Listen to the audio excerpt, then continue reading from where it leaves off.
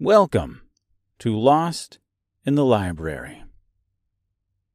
This week's story takes us to Lane Tech in Chicago, recorded by the author himself, a gentleman going by the name Alfred Einstein.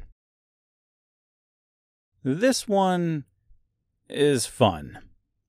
The story of a class presidential election fit for a 90s sitcom or mid-2000s teen movie. I can almost imagine a young Joe Rogan pulling off a stunt like this for a quirky character played by Andy Dick or Bronson Pinchot. As I've said in the past, a good story requires one thing and one thing only: a good storyteller. And Einstein proves to be just that. I've listened to this a handful of times in preparation for the show, and I have to say, every time I hear it, it makes me chuckle. This story of a light-hearted and well-meaning prank is one that I hope you enjoy as well. There is a small amount of bad language here. I think Mr. Einstein drops a couple of quiet F-bombs. It's nothing egregious and nothing overtly offensive, and honestly, you might not even notice them. Still, use your own discretion if your children are around.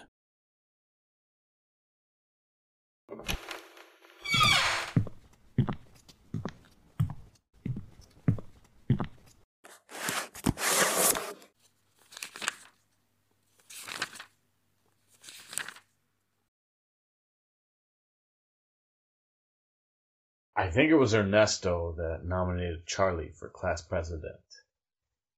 It was pretty funny because Charlie wasn't interested in student government at all and wasn't that kind of popular. He knew a lot of people, but not student government people.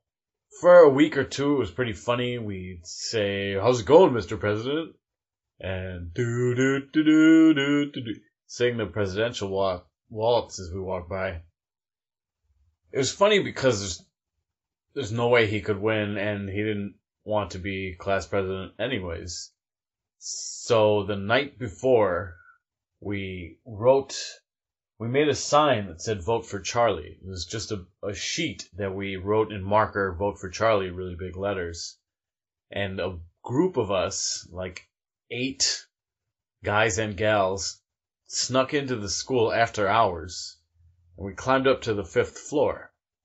And Lane Tech is a really big campus, so we, my God, and we had to walk all the way around the roof to get to the part that you could see from the front of school, the part where students enter. And somebody I think it was Mike, had the idea to cut a few slits in the sheet so it wouldn't blow away, or, so the wind wouldn't take it.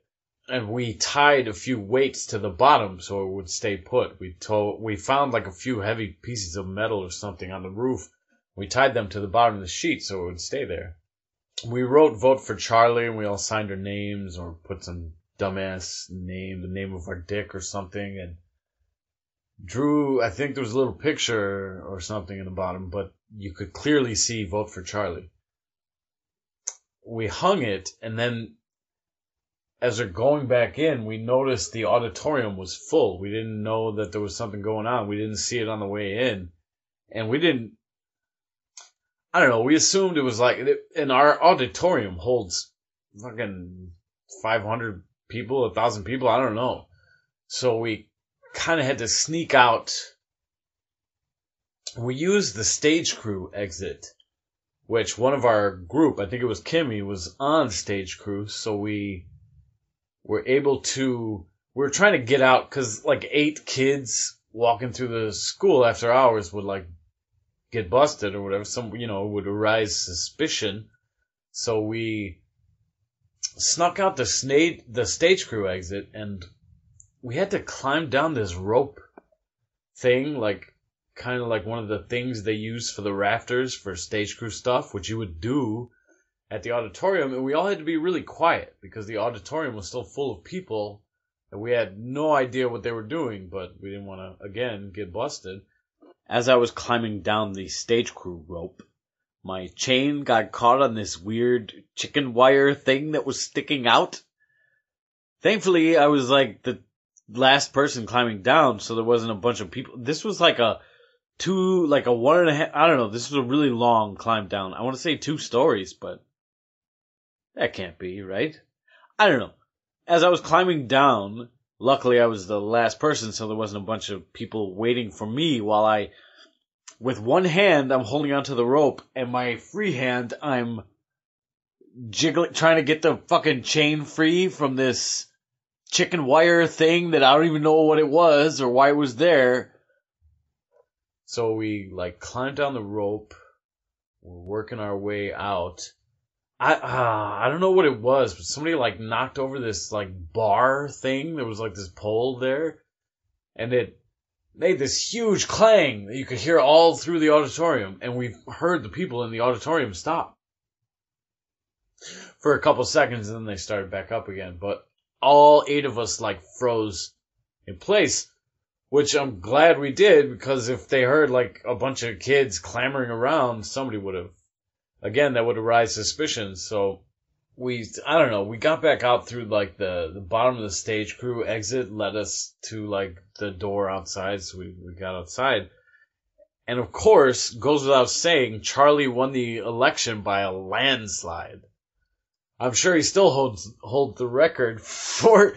There are 5,000 students at Lane Tech, so I mean, I'm sure he got 98% of the votes, because hanging a vote for Charlie sign. We didn't think about it at the time, but the WGN building was 2 blocks away. We didn't think about whether somebody would take a picture or video of it and throw it on the news, but I'm pretty sure they didn't. None of us saw it that had come out, but you wouldn't want to sensationalize a bunch of idiot students doing some shit like that on the roof. So I'm pretty sure they didn't. We took a couple pictures of it because it looked really cool. And yeah, Charlie won the election, but he was disqualified because obviously, he must have done it was illegal marketing strategy. I don't know what they said, but he was disqualified.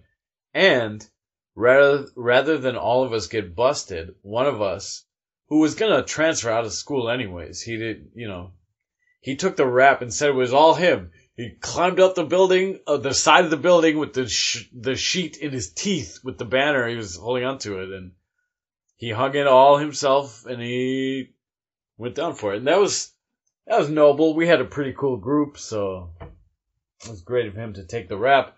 And it worked out that Charlie got disqualified because he didn't want to be president anyways, so I think we all learned a valuable lesson that day.